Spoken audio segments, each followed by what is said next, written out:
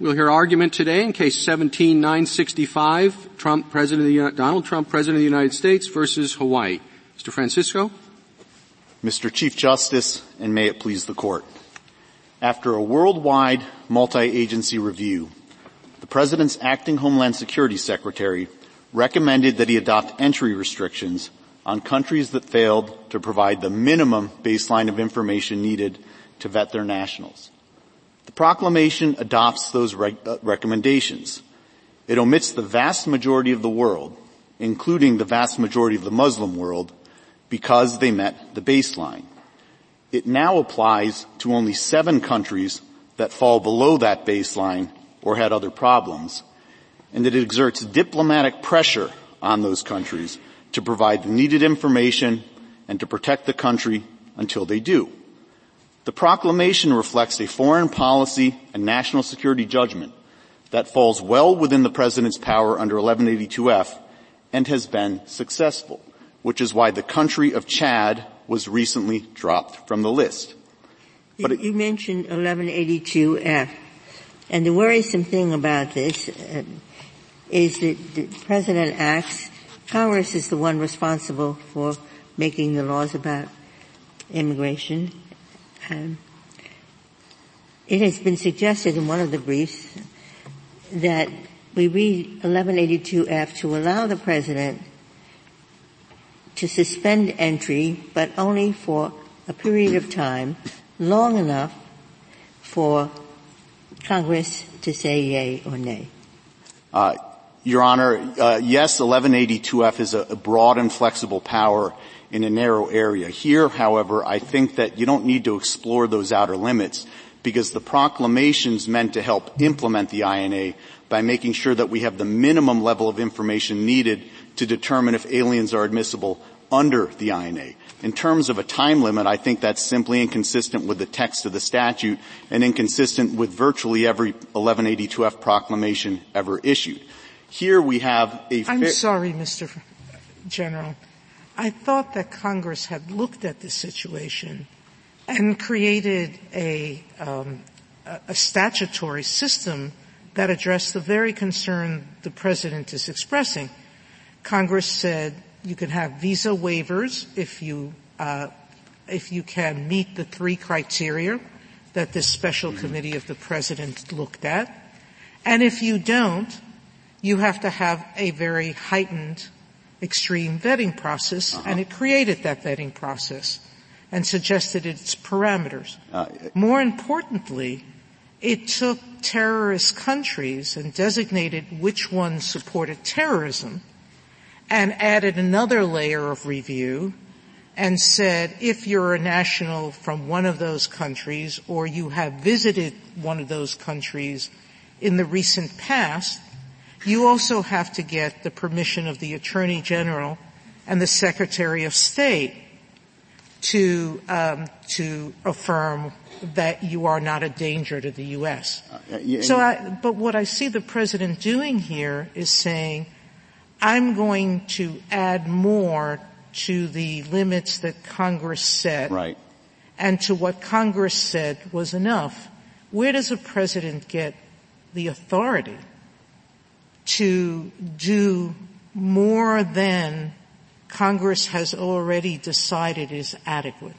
Well, there's a lot packed into your question, Your Honor, and so let me try to unpack it a little bit. I think the basic answer is that 1182F gives the President the authority to impose restrictions in addition to those set forth in the INA, but to go to the statutes that Your Honor was... But right, on the very grounds that Congress has already looked at? And that's exactly what I was going to address next, Your Honor. The Visa Waiver Program provides a special benefit to our closest allies and some of the safest countries in the world. Neither the Visa Waiver Program nor any of the other statutes that they cite addresses whether we get the minimum level of information needed to determine the admissibility of individuals coming in from some of the riskiest countries in the world. And 1182F then does give the President the authority to supplement that vetting system. After all, the whole vetting system is essentially determined by the executive branch. It's up to the executive branch to set it up. It's up to the executive branch to maintain it. and it's up to the executive branch to constantly improve it. And here you have something that really is at the core of 1182F, since its main purpose is to help implement the INA by making sure we have that minimum baseline of information. And if you look at the proclamation, what we're talking about is very basic pieces of information, not the ideal, but the minimum. Are they reporting terrorism history information? Are they reporting criminal history? Do they cooperate with us on a real-time basis? And I could give you an example to help illustrate how this works. Suppose that Jane Doe shows up at our border with a valid visa. But after that visa was issued, pursuant to the entire process, Your Honor, that you described, her home country learns that she is associated with a terrorist organization, but doesn't tell us. When she shows up at the border, we cannot make an intelligent determination as to whether or not she's admissible under the INA. And that's what this proclamation really does go to, making sure we have that minimum baseline of information needed to determine admissibility. And so the proclamation really does reflect it is different than past proclamations, but it is typical in the sense that it seeks to identify harmful conduct that a foreign government is engaging in, and then it imposes sanctions in order to pressure that government to change. That's what President Carter did with respect to Iran, what President Reagan did with respect to Cuba. Here the harmful conduct is the failure to provide us with that minimum baseline of information. Can you represent that no other country that fails all three of the criteria was excluded from this list? Well, Your Honor, what I can represent is that the analysis was holistic. It wasn't if you failed any one or the others. It was if your overall score was sufficiently low. So I can represent that all of the countries listed in the proclamation are the same countries that fell below the baseline, with the exception of Somalia, which the proclamation makes quite clear, and the exception of Iraq, which did fall below the baseline but was not subjected to sanctions. And I think that this reflects the tailored nature of this proclamation and the fact that it was meant to impose tailored pressure on these countries while also taking into account other types of national security and foreign policy considerations to try to move those countries across the line into acceptability, which we've now seen has been successful, as with the case of the government of Iraq, of Chad. If you compare this proclamation to the Reagan and the Carter proclamations, which I think were one or two sentences, this is longer than any proclamation that I've seen in this particular area. This is, Your Honor, the most detailed detailed is a better word. Yes, this is the more detailed 1182F proclamation in history. General, the proclamations by Reagan and Carter, however, were not as broad as this one. Your Honor, they were almost as broad, but to complete my answer to Justice Kennedy's question, this is the most detailed proclamation ever issued in American history. Yes, Your Honor, to be sure, this covers more countries than either President Reagan's or President Carter's covered. And more immigrants, because Carter's only applied to certain immigrants, not to all. President Carter's actually applied to all immigrants, but then had an exception, much like the waiver provision here, for national interest and humanitarian concerns. So I think President Carter's was actually very similar to the proclamation here. Is your consular non-reviewability argument, is that a jurisdictional argument? Your Honor, yes, I think it is a jurisdictional argument, and that's why I don't think you really should address any of these issues. The basic rule is that the exclusion of aliens is a political act, imbued with foreign policy and national security concerns, and therefore subject to... I thought in Sale that we decided that this wasn't jurisdictional, or at least decided the merits despite the non-reviewability argument that the government made. I think the second thing that you just said, Mr. Chief Justice, is accurate. The Court didn't address the reviewability issue at all, and so we don't think it's precedential one way or another. Was the argument raised in that case by the government? Yes, it was, Your Honor. So it's an argument we would have been required to address if it were in fact jurisdictional. I think so, and so I think one way you could understand it is that it doesn't go to Article III jurisdiction, though it is a justiciability argument, and we would urge this Court to accept it because we think it's correct. But even if you don't think that it's correct, we think that this proclamation satisfies the merits because it does fall well within the power of the President under 1182F. May I turn, General, to the constitutional claims in this case? Yes, Your Honor.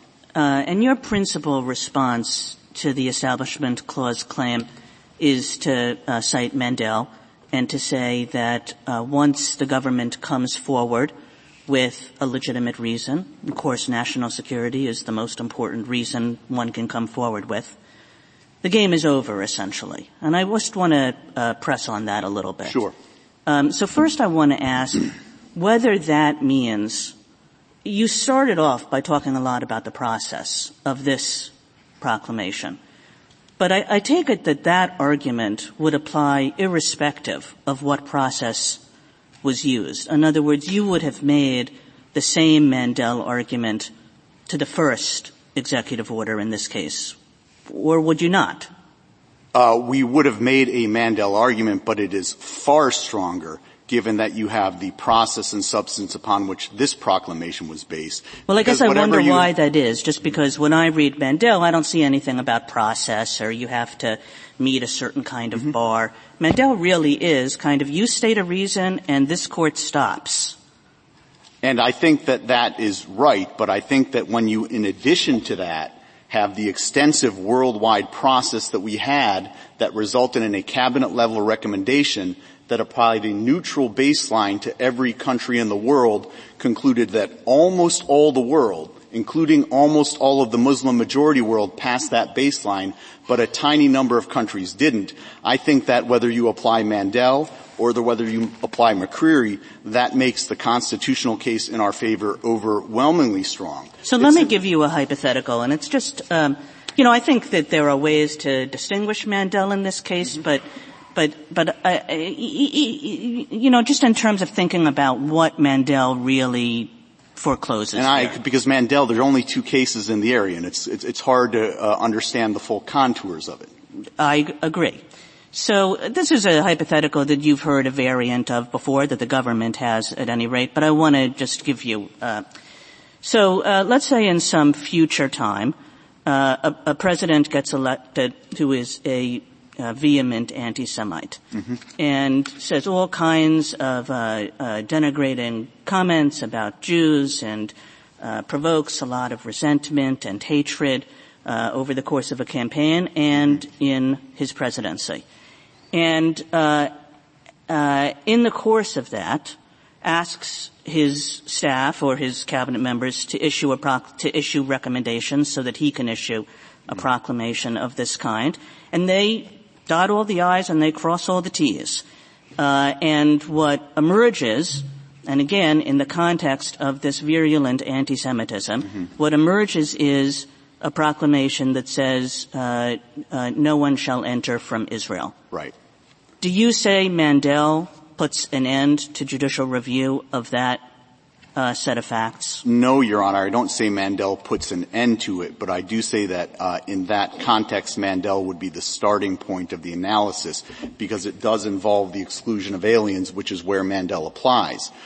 If his cabinet, and this is a very tough hypothetical that we've dealt with throughout, but if his cabinet were to actually come to him and say, Mr. President, there is honestly a national security risk here and you have to act, I think then that the president would be allowed to follow that advice even if it's in his private heart of hearts he also harbored animus. I would also suggest, though, if I could finish that, Your Honor, that I think it would be very difficult for that to even satisfy Mandel rational basis scrutiny. I don't need to know what the rationale was, given that Israel happens to be one of the country's closest allies in the war against terrorism. It's not clear to me that you actually could satisfy Mandel's rational basis standard on that, unless it truly were based on a cabinet-level recommendation that was about national security. General, this is a out-of-the-box kind of president in my hypothetical. And we don't have those, Your Honor. And he thinks that there are good diplomatic reasons. And there might, who knows what the future holds, that there might be good diplomatic reasons to put pressure on Israel or to say we want Israel to vote a certain way in the UN, and this is a way to better our diplomatic hand. And so this is what he does. And who knows what his heart of hearts is? I mean, I take that point. But the question is not really what his heart of hearts is. The question is, what are reasonable observers to think, given this context, in which this hypothetical president is making virulent anti-Semitic comments? Right. And, Your Honor, it's a tough hypothetical, but it's why I also think that this is a relatively easy case, because we're willing to even assume for the sake of argument that you consider all of the statements, and we're even willing to assume for the sake of argument, though we think that it's wrong, that you applied some kind of domestic establishment clause jurisprudence, because we're quite confident that given the process and substance that form the basis of this proclamation, no matter what standard you apply, this proclamation is constitutional. Since we don't have the extreme hypothetical that you're suggesting, Your Honor, we do have a multi-agency worldwide review and a cabinet-level recommendation that applied a neutral baseline. And this wasn't done just by the cabinet secretaries, but by the agencies to every country in the world. If you have that extreme hypothetical, would that present a free exercise or an establishment clause claim, or both?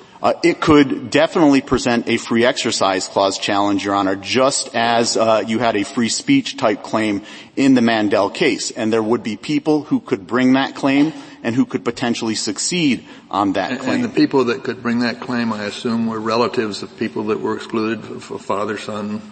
On free exercise, potentially, I think. What about a university? I think a university could bring a free speech type claim under Mandel. Why not an establishment clause? And because, Your Honor, and the reason why I think they haven't pursued those types of claims is because I don't think they would possibly support the types of nationwide injunction that they're asking for. Your Honor, the reason why I don't think that they could bring an establishment clause claim is because the proclamation doesn't actually apply to the respondents. It only applies to aliens abroad who have no constitutional right to enter. No, but the claim is that the proclamation is in place because of a dislike of a particular religion. And I thought the establishment clause at its heart is that we cannot be anything but neutral with respect to religion or its practice. That is true, Your Honor, but as the Valley Forge decision makes clear, not everybody has standing to challenge that negative message injury. Otherwise, the plaintiffs in Valley Forge would have had standing to challenge the land transfer from the government to the Christian college on the ground that it sent a pro-Christian or anti-atheist message. But these people are saying that negative religious attitude is stopping them from doing things that they would otherwise be able to do, to associate with scholars from these countries, to bring in students, to have family members join them, which is one of the purposes of the INS. And that's where they might have free exercise or free speech claims along the type that Justice Kennedy suggested, but which couldn't support a nationwide injunction. I don't think that gives them an establishment clause claim when the proclamation doesn't actually apply to them. General, because today, can we go back to something that's been bothering me here, which is and it was argued in a case this week about the unitary executive theory, which basically says the president is at the head. I think I'm summarizing in an incomplete way, but that the president is the head of the executive branch, and that he should have, for those who are in the extreme of this theory or on one end of the theory, not extreme, that he can hire or fire anyone he wants, and that he can put in place whatever policy he wants.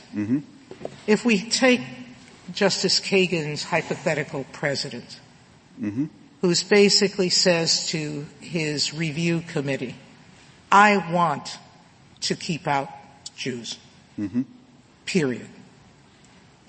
Find the way. That's their charge. So in that situation, why would the actions of the committee, whatever this is, executive committee, not be subject to great suspicion and to thorough review, which actually wasn't completely done here, given that they are responsible to the executive, and they've been told what the outcome of their deliberations must be. Sure. And I have two responses to that, Your Honor.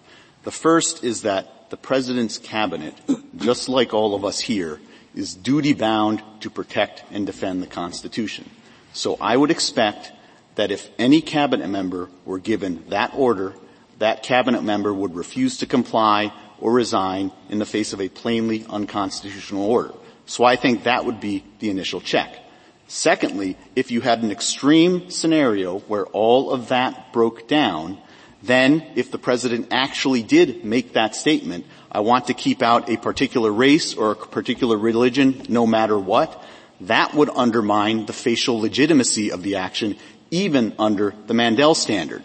Here, however, you don't have anything like that. Rather, you have the cabinet doing its job through the agencies, where they ask the agencies to construct and apply this neutral standard to every country in the world, including every Muslim country. They concluded that the vast majority of the world, including the vast majority of the Muslim world, was just fine, but there were problems with a small number of countries, and so imposed pressure, recommended pressure, to help move those countries across the line. General, the problem is that I don't see that material was reviewed by the judges below, by the Ninth Circuit or the Fourth Circuit judges. I thought that the government had kept confidential and refused to share, either with the litigants or the courts, exactly what was done, how, what the evaluation and how it was applied to all those countries in the world. I understand some of the confidentiality that might concern you, but if the backdrop is the way that Justice Kagan described it, that heated, anti-Semitic background, don't you think that once you get through the Mandel preliminary stage, that you need an independent arbiter to look at all of that to ensure the process in fact is what is claimed it was? Well, Your Honor, a couple of responses to that. First of all, I think that the proclamation is very transparent and lays out in great detail both the process and the substance upon which the proclamation is based. And I think that under the duty of regularity or good faith or whatever you want to call it, that one branch of the government owes to another co-equal branch of the government, there is a very strong presumption that's what is being set out there is the truth. You said something earlier, General. I want to make sure that I got it right. You said if at the time the President had said we don't want Muslims coming into this country, that would undermine the proclamation. Did I get you right? Yes. So I think, honestly, the difference here then seems to be, is everything that the President said effectively that? I think there are two issues, Your Honor, there. The first is whether you can ever consider things like campaign statements. And we are very much of the view that campaign statements are made by a private citizen before he takes the oath of office and before, under the opinions clause of the Constitution, receives the advice of his cabinet. And that those are constitutionally significant acts that mark the fundamental transformation from being a private citizen to the embodiment of the executive branch. So that those statements should be out of bounds. Suppose you have a local mayor, and as a candidate, he makes vituperative, hateful statements. He's elected, and on day 2, he takes acts that are consistent with those hateful statements.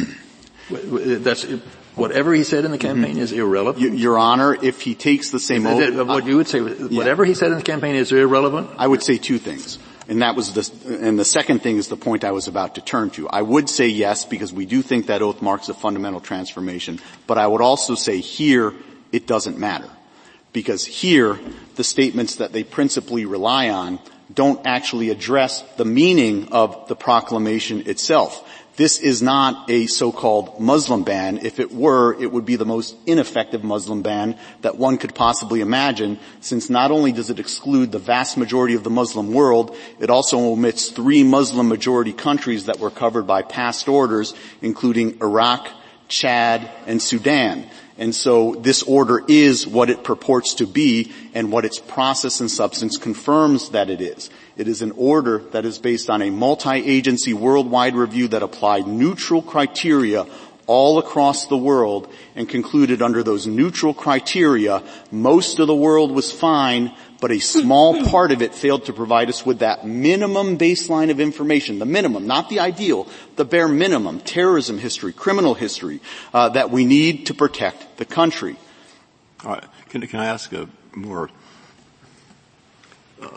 I did read, I think, almost all the 80 briefs. Now your time. Yeah, don't worry. Please, right. Go ahead. All right. Almost 80. And I think I'm somewhere repetitive, not too many. And I think I know the basic arguments. But there's one question I'm left with, and it starts with an assumption, which I think you share, but I want to be sure. All right. I noticed that the Carter order and the Reagan order both had case-by-case exceptions. Mm-hmm. And I looked at this order, and this has case-by-case exceptions. And then it says, it says case-by-case waivers may be appropriate in individual circumstances, such as, giving some examples, the following. And then they have to be no terrorists. Well, that's the law anyway. And they have to be in the interest of the United States, and there can't be undue hardship, which the only time that the word hardship appears in the immigration laws, it says extreme hardship. Mm-hmm. So undue must be less than extreme. Mm-hmm. Okay? So then they have a list. People with foreign contacts previously established, business reasons, they've been here studying or other long-term activity, they want to visit or reside with a close family member, they have a disease or something that they need treatment for, they previously been employed, and there are about 5 other things. Yep. All right. Focus on that class of individuals. Mm-hmm. Now, in countries of 150 million people altogether, there must be quite a few who do fall within that class. Yes, Your Honor, but there's only a small number of people that seek to come into Well, that's country. what I'm asking about. Yeah. You see, now, if you think, now, as far as we're concerned, if they fall within that class, there's no reason given here why they should be excluded other than the normal processes. Well, a couple of responses, What? Your Honor. First, in terms of the numbers. I'm not asking about the numbers. You're not asking. I don't want to ask about So in terms of the reason they Yeah. should be excluded, one of the principal purposes of the proclamation is to exert diplomatic pressure on governments in order to get them to change and provide us with the needed So you think they information. should be excluded? Not if they meet the criteria. Not if they meet the criteria. For the okay. waiver. Okay. That's so why we have. That's why we have the waiver. That's what I thought you would say. Yeah. Then I can ask my question. Sorry, but I want to be sure you were on the same wavelength. Yes. Okay. Now, falling within that class, here is the problem. It seems to me that there are probably a significant number of such people. I mean, you read the briefs, you think, hey, there's the business community complaining, there's the academic community, there were 46 scholars at Harvard, there are families in the Lisa Blatt brief, that they say we were trying to get medical treatment, and nobody told us about this, and they've only admitted 2, and there's supposed to be guidance, and you haven't put in the guidance, and the most there are is 100, and so there is my question. If you have done the same thing that the Reagan people did and the Carter people did, then it might be, I'm not expressing a definite opinion, but you got the same thing here. But if this is, as one brief says, just window dressing, and they never apply it, right, then you have something new and different, going well beyond what President Reagan did. Okay, so I want to know how do I find out when there is not that information in the brief? Can we have another hearing? Do we send it back? Do we say, look, the government of course thinks this isn't window dressing, right, but the other side says there are only 2 people, no notice, so nobody Your Honor, knows. There are people in Yemen, there are people in Somalia, decent people, business. You see my point? Yes, and What's the answer? 2 responses. Our reply brief has our most current number on waivers, and I believe the number at page 17, footnote. Well, it's over 400. I can't remember. All right, that's 400 out of 150 million. And is it well publicized in these countries that they know all they have to do is go to the visa office and say, I understand the thing, I want Your an Honor, exception? and I have two responses to that. One is, I don't know how well publicized it is, but I suspect that people understand how to get it. My second principal response is, though, that frankly, in terms of the legality, I think that the waiver is not necessary, although it is a very good thing. Not necessary, Rob. There you have President Reagan. Which is why most governments don't, which is why, it's a good thing, which is why most of these proclamations often have them. But there's nothing in the law that actually requires it. That's what you want. You want me to consider the lawfulness of this order on the assumption that there is no waiver. Which is not what President Reagan did, not what President Carter did, and if you go through every action that Congress took, waiver possibility, case by case, that's right. The answer to your question, Your Honor, is no, I don't want you to consider the proclamation on the hypothetical situation that it is what it isn't, but I do think that the proclamation as written and as applied falls well within the President's authority under 1182F. Thank you, Mr. Chief Justice. Thank you, General. We will afford you rebuttal time. Thank you.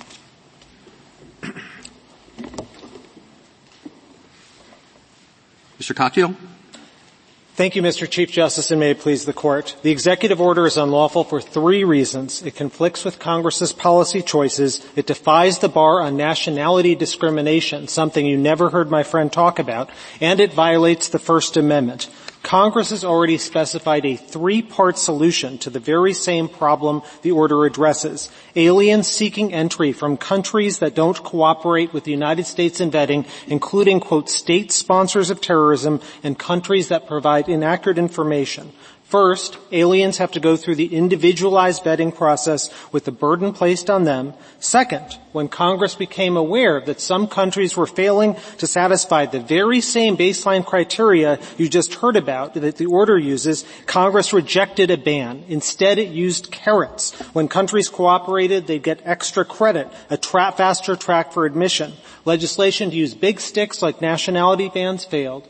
And third, Congress was aware circumstances could change on the ground, so it required reporting to them so it could change the law. Well, let's take big sticks fail. Let's suppose that the intelligence agencies go to the President and say, we have 100% solid information that on a particular day, 20 nationals from Syria are going to enter the United States with chemical and biological weapons. They could kill tens of thousands of Americans.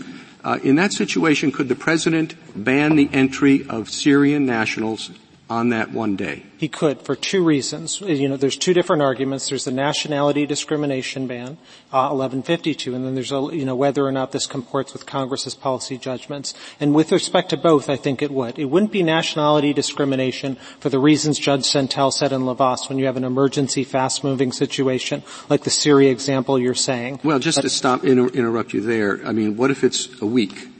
What if it's a week, a month from now? That's what the intelligence information is. In other words, I'm trying to respond to your point that it has to be an immediate decision. So I think, this Court's dealt with that in Youngstown and Hamdan and said, look, the President's going to get a pass absolutely on, what he says the emergency is, but the ultimate question is, can you go to Congress and get any legislative impediment removed? And that he can have deference about. But here we are 460 days later, Mr. Chief Justice, he's never even introduced legislation about this. So we're so far from that hypothetical.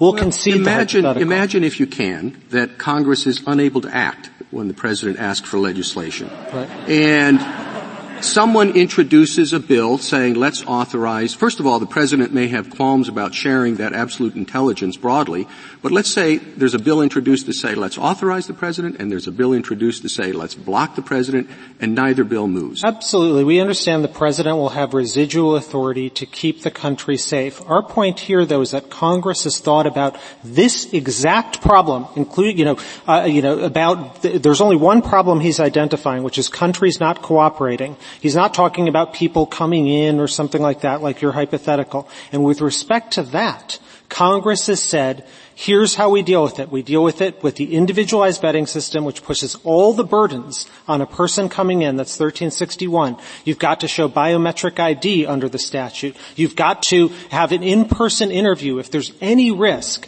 that the person is from a country that's a state sponsor of terrorism, like your hypothetical, or anything else. So Congress has really said, or in a robust way, here's how we would deal with it. And to the extent countries aren't cooperating, we offer carrots. Congress rejected exactly what they're trying to propose here, which is a flat nationality ban.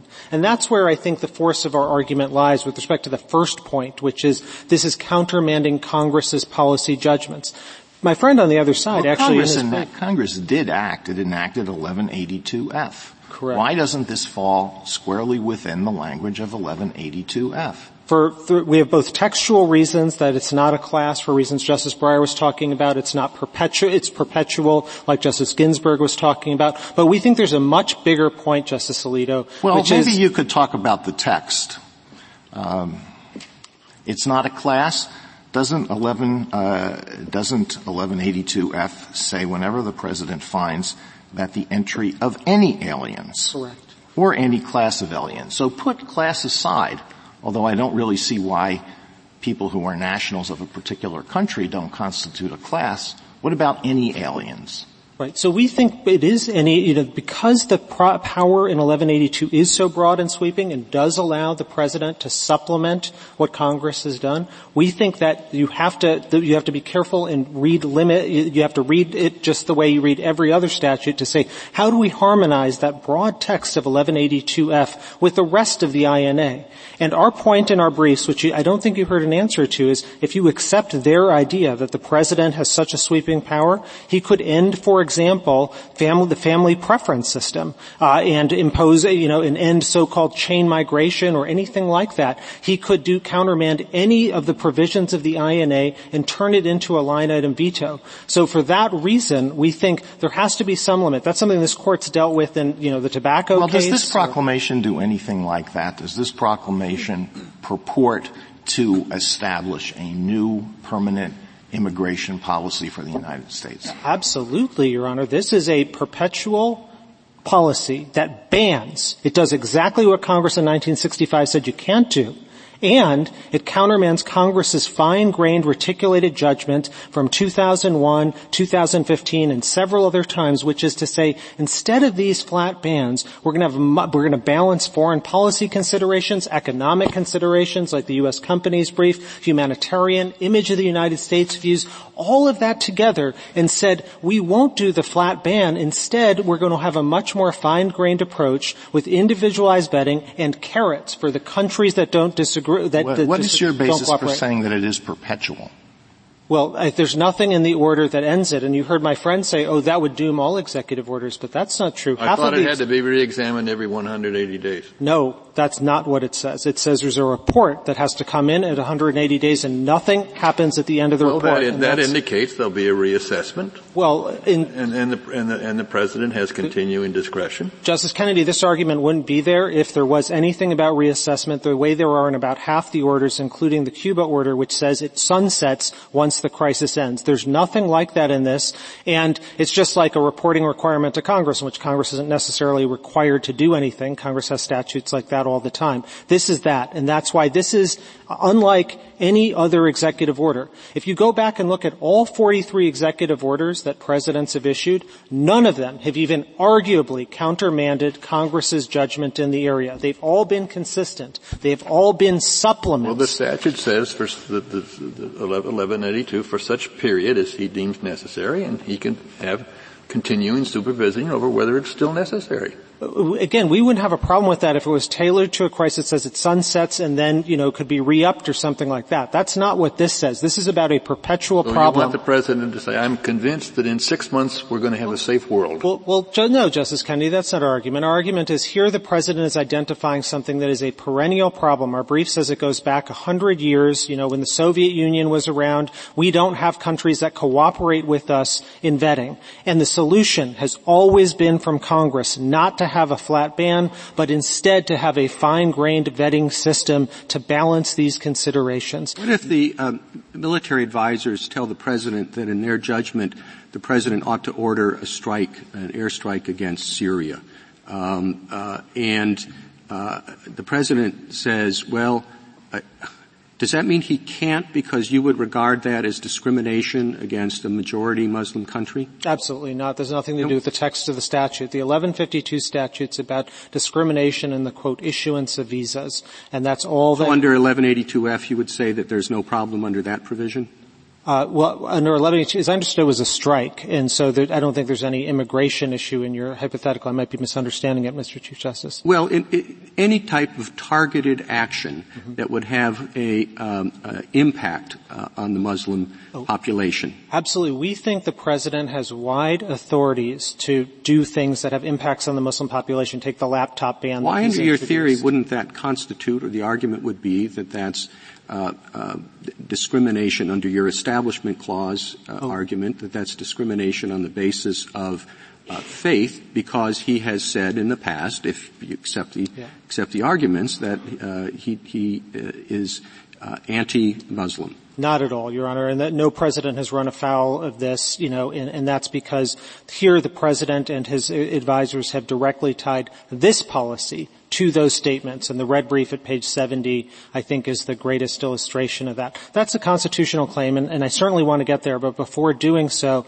I just want to make very clear the consequences of their position for the INA is that the president can take a wrecking ball to the statute and countermand Congress's fine-grained judgments. Mr. Cutchell, if I might, on the statutory question before we leave it, we've been proceeding so far on the assumption that we can reach the merits. But the government makes the argument, for example, that aliens who are removed from this country have to bring their claims personally, and third parties can't vindicate those rights of aliens who are present in this country, and asks the question why it should be that third persons should be able to assert the rights of aliens who are not present in this country. What's the answer to that? Well, several. This is not a third-party case. These are United States citizens bringing this challenge in a state of the United States. Aliens not present in the country. They are directly harmed themselves. Let me just give you one example, not just the state of Hawaii, whose university is directly impacted, but let's just take, for example, Mr. Alamari, the 10-year-old in the PARS Equality Brief, Justice Breyer, that you were referring to. This is a 10-year-old daughter in Yemen who's trying to come here because I understand that, but those arguments don't work with respect to aliens present in the country.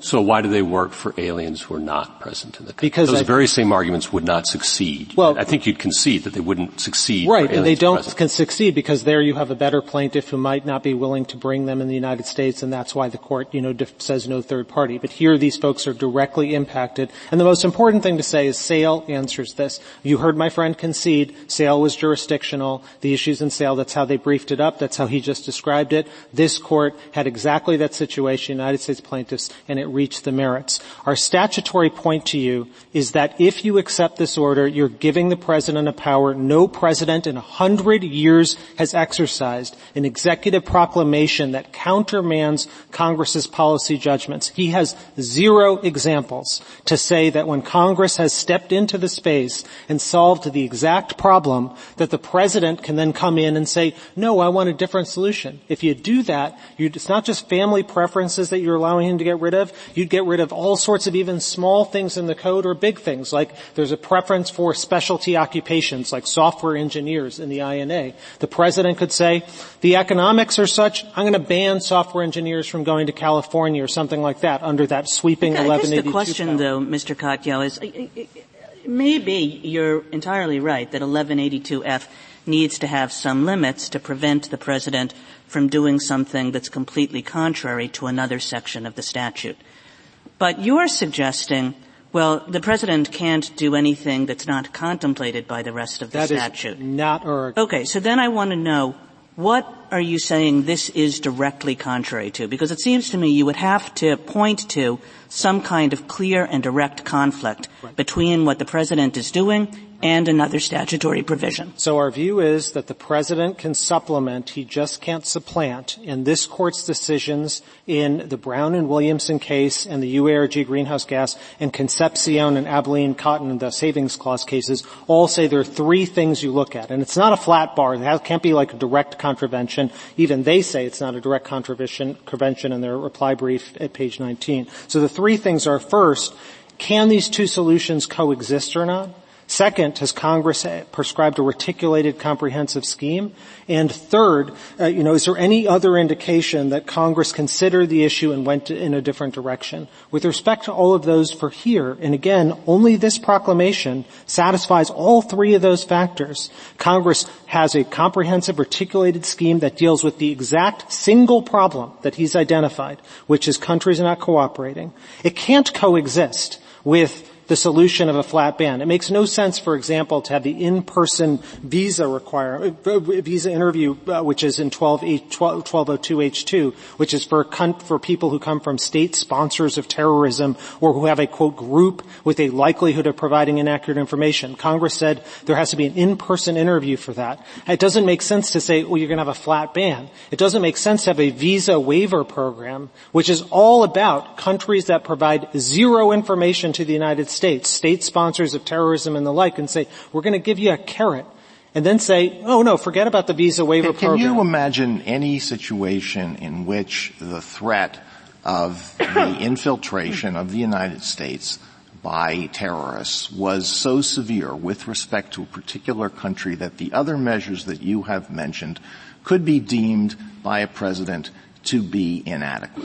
Yes. I cannot imagine any such situation. Yes, I can, and the President would have a robust authority to deal with that. That is not our argument. And your argument is that courts have the duty to review whether or not there is such a national exigency. That's for the courts to do, not the President. No, I think you have wide deference, Justice Kennedy. It's exactly what you said when you joined Justice Breyer's opinion in Hamdan, which is as long as, presidents have wide berth in this area, but if, and certainly if there's any sort of emergency that precludes it, but when you have a statute that considers the very same problem, and there's nothing new that they've identified in this worldwide review process that Congress didn't consider exactly the same types of things. It is a perennial problem that countries do not cooperate with the United States when it comes to vetting. That's in the abstract. I mean, the President may have more particular problems in light of particular situations developing on the ground. And yes, Congress addressed the question of the adequacy of vetting.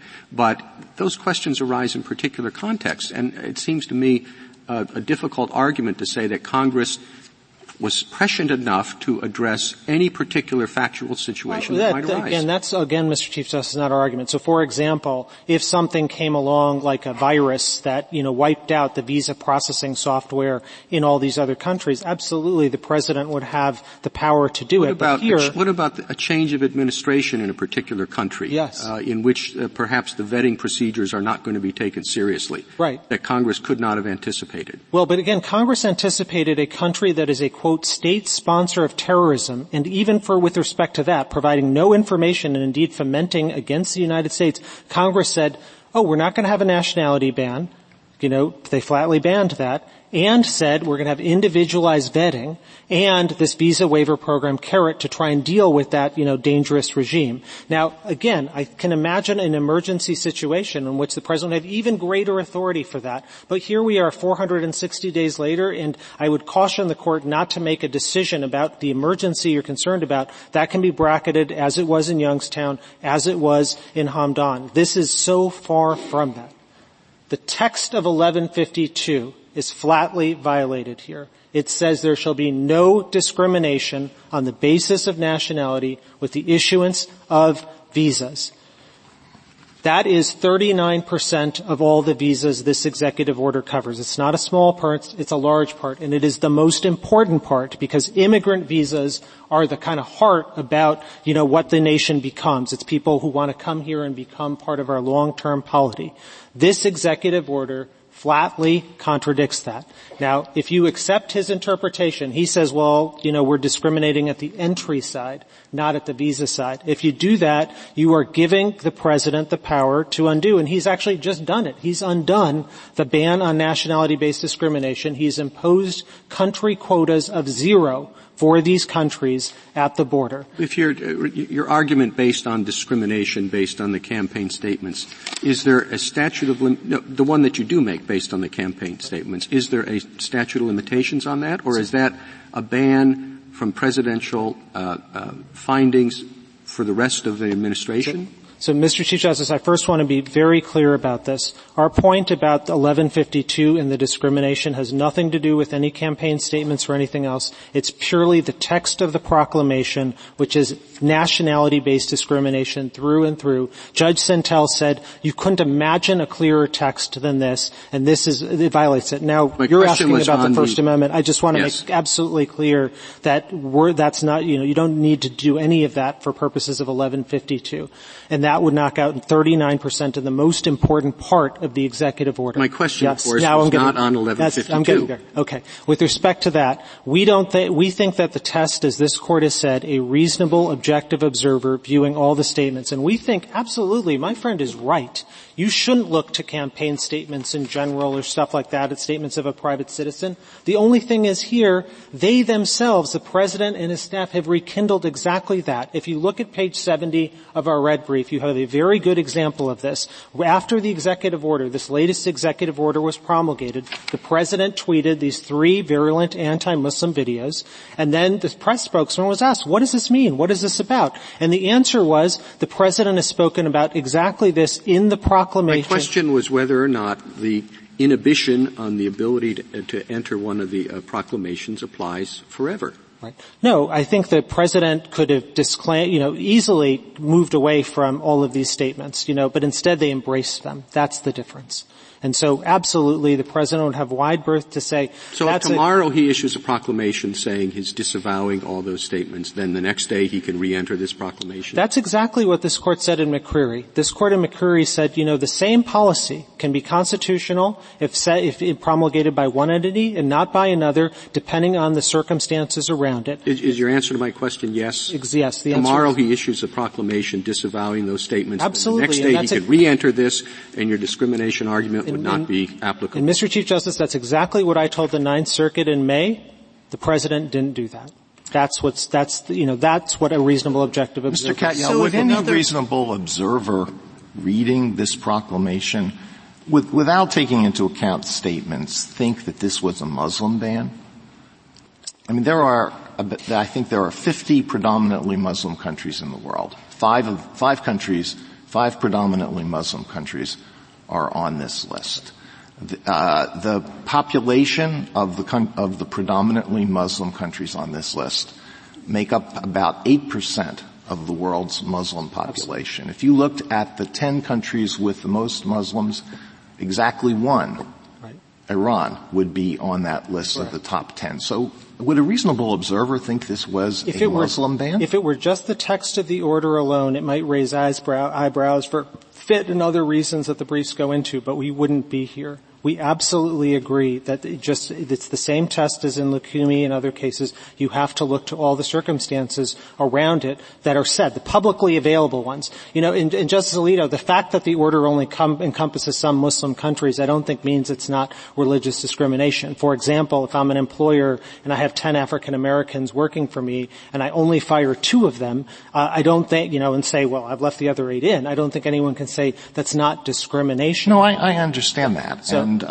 it is one of our fundamental values that there is religious freedom here for everybody, and that adherents to every religion are entitled to equal treatment. My only point is that if you look at what was done, it does not look at all like a Muslim ban. There are other justifications that jump out as to why these particular countries were put on the list. So it seems to me the list creates a strong inference that this was not done for that invidious purpose. Justice Alito, I think if it were just a list, I think we'd be right. You'd be right. Although I'd point out that you yourself in the Stormans case said that it raises an inference of religious gerrymander if, quote, the burden imposed falls almost exclusively on those with religious objections. This is a ban that really does fall almost exclusively on Muslims, between 90.2% to 99.8% Muslims. And so it does look very much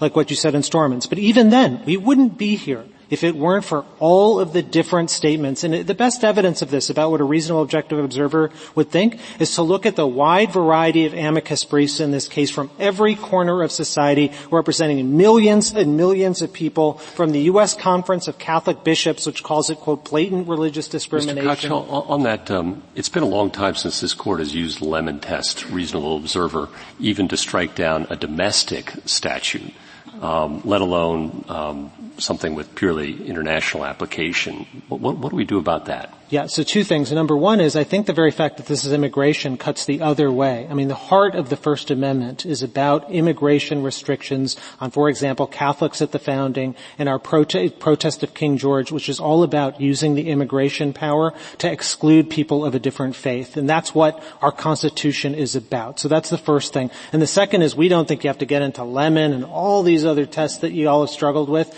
I think this court in Lukumi was very clear in saying that when you're talking about denigration of religion, all the tests point in the same direction. Mr. Kachel, you said something earlier. You said you wouldn't be here if all of those statements, the background statements, were not made. Do you mean that on all of your bases? You wouldn't be here on the Establishment Clause claim? Only on the Establishment Clause claim, not on anything else. And our point is, he talks about, for example, this worldwide vetting process. Remember his own argument on 1182 is the statute puts the president. Let's go back to not being here without the statements. Clearly the statements, even conceded by your adversary, do give you a basis to look behind. Mm-hmm. All right, the reason. So if we're looking behind it, how do you deal with the general's suggestion that there was a cleansing that occurred because of all of the agencies and departments who participated in this process? Yeah, so there's three things. Number one is that his own argument is that 1182 puts the president in the driver's seat. So the cabinet's not important. It's the president's proclamation. Second, the order itself says in its first lines it harkens back to Executive Orders 1 and 2, and it says it's an outgrowth of that. So it was infected by the same thing that was struck down on Establishment Clause grounds in other cases. And third, and most importantly, the president, before this review process even began, tweeted and said that he wanted a tougher ban, a non-politically correct ban, and the like. So given all of those things, but in particularly given the fact that 1182 itself forces the president to make the proclamation. It's the president's proclamation, so I don't think you even have to get into this whole unitary executive thing, but I do agree with you, Justice Sotomayor, that that's another problem, which is they're coming before the court and saying, nope, it's the president who's in charge, and now they're saying here, oh, no, it's these other people. This is the president's proclamation through and through. No president has ever said anything like this. And that's what makes this different. And the president and yet, Mr. Katyal, you have a proclamation that says there are important national security interests at stake. And the question is how to do the kind of analysis that you want us to do without, in some sense, evaluating the adequacy of those national security interests, which for the most part we've said courts are not equipped to do. Right. We're not asking you to second-guess a national security judgment at all with the purpose of the Establishment Clause. We're saying you just have to look to what a reasonable objective observer would do. That's the ordinary test that you've used in cases like Lukumi. Is there an official purpose to disparage a religion? Here, there very much is. That's, everything that the President has said and that the order itself embodies. That's our fundamental problem. It's still something I'm thinking about. Perhaps to the side, but the statute you point to, one of the ones that is stronger for you. There are obviously objections to what you're saying in quite a few briefs. All right. But the one that you talked about, it does say you have to have an interview with a consular official if the person is from a country officially designated by the Secretary as a state sponsor of terrorism. It does say that. So they'll say, but we do have that in respect to everyone under the exception. So there isn't much problem. We've gone beyond that in respect to other people. All right? Take their argument for a moment. Because my question is, which I couldn't find in the briefs, is it true, I'm just taking what they say, that really that isn't so? They don't publicize it. They haven't put forth a guidance. People don't know they can come in and qualify for this.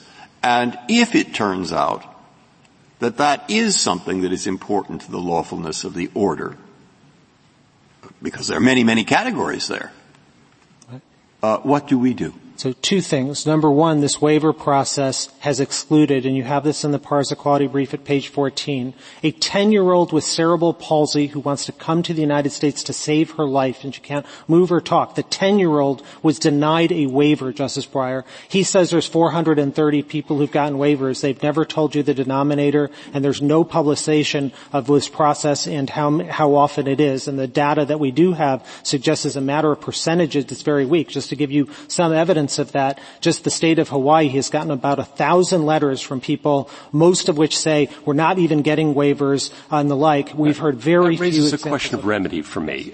We have this troubling rise of this nationwide injunction, cosmic injunction, not limited to relief for the parties at issue or even a class action. Right. And near as I can tell, that's a really new development where a district court asserts the right to strike down a federal statute with regard to anybody anywhere in the world. Yeah.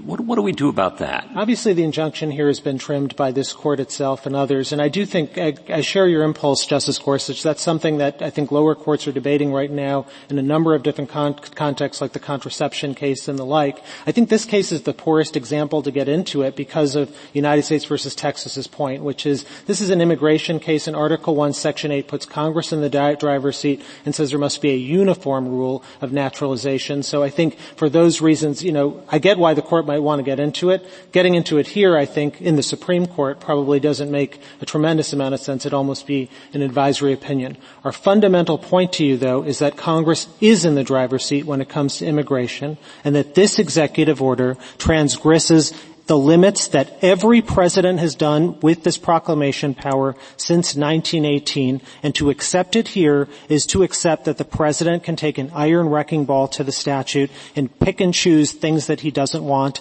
for purposes of our immigration code. That can't be the law of the United States. We'll take 5 extra minutes. Okay. You don't have to. Well, if there are any other questions, I'm happy to take anything. Okay. Thank you. Thank you, counsel. 5 minutes for rebuttal. General? Mr. Chief Justice, and may it please the Court, I really do have just a few quick points unless Your Honors have additional questions. Justice Breyer, I did want to respond in more detail to your question about how the waiver process works. The State Department does publish the waiver process on its website, but the waiver process actually is applied automatically by consular officers. So when somebody applies for a visa, the visa officer first determines whether the person is otherwise admissible under other provisions of the INA. If they're inadmissible, you never even get to the proclamation. Then, for those people who are not inadmissible under other parts of the INA, like 1182A, the consular officer then turns to the proclamation and first asks, are you subject to an exception within the proclamation? If you are, fine, and the proclamation never applies. If you're not subject to an exception, then the consular officer, him or herself, turns to the waiver provision and applies the criteria of the waiver provision. So it does get applied in every single case. How do you deal with the example that was brought up of the child with cerebral palsy? Your Honor, the waiver is built to address those issues. I am not familiar enough with the details of that case to tell you what happened in that particular case, but that's what the waiver provision is intended to address. You see, you've read the briefs, as have I.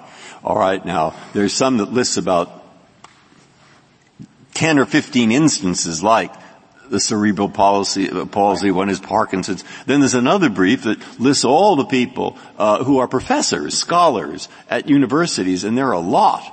And then there are people, they list the students from these countries, a lot. And then the business community lists a whole bunch and says, my goodness, they have been unable to get, we don't know what's going on. And then they say, well, what's going on is nothing is going on. Well, now, Your Honor, I'm not taking sides on that. I'm just saying I don't know. Right.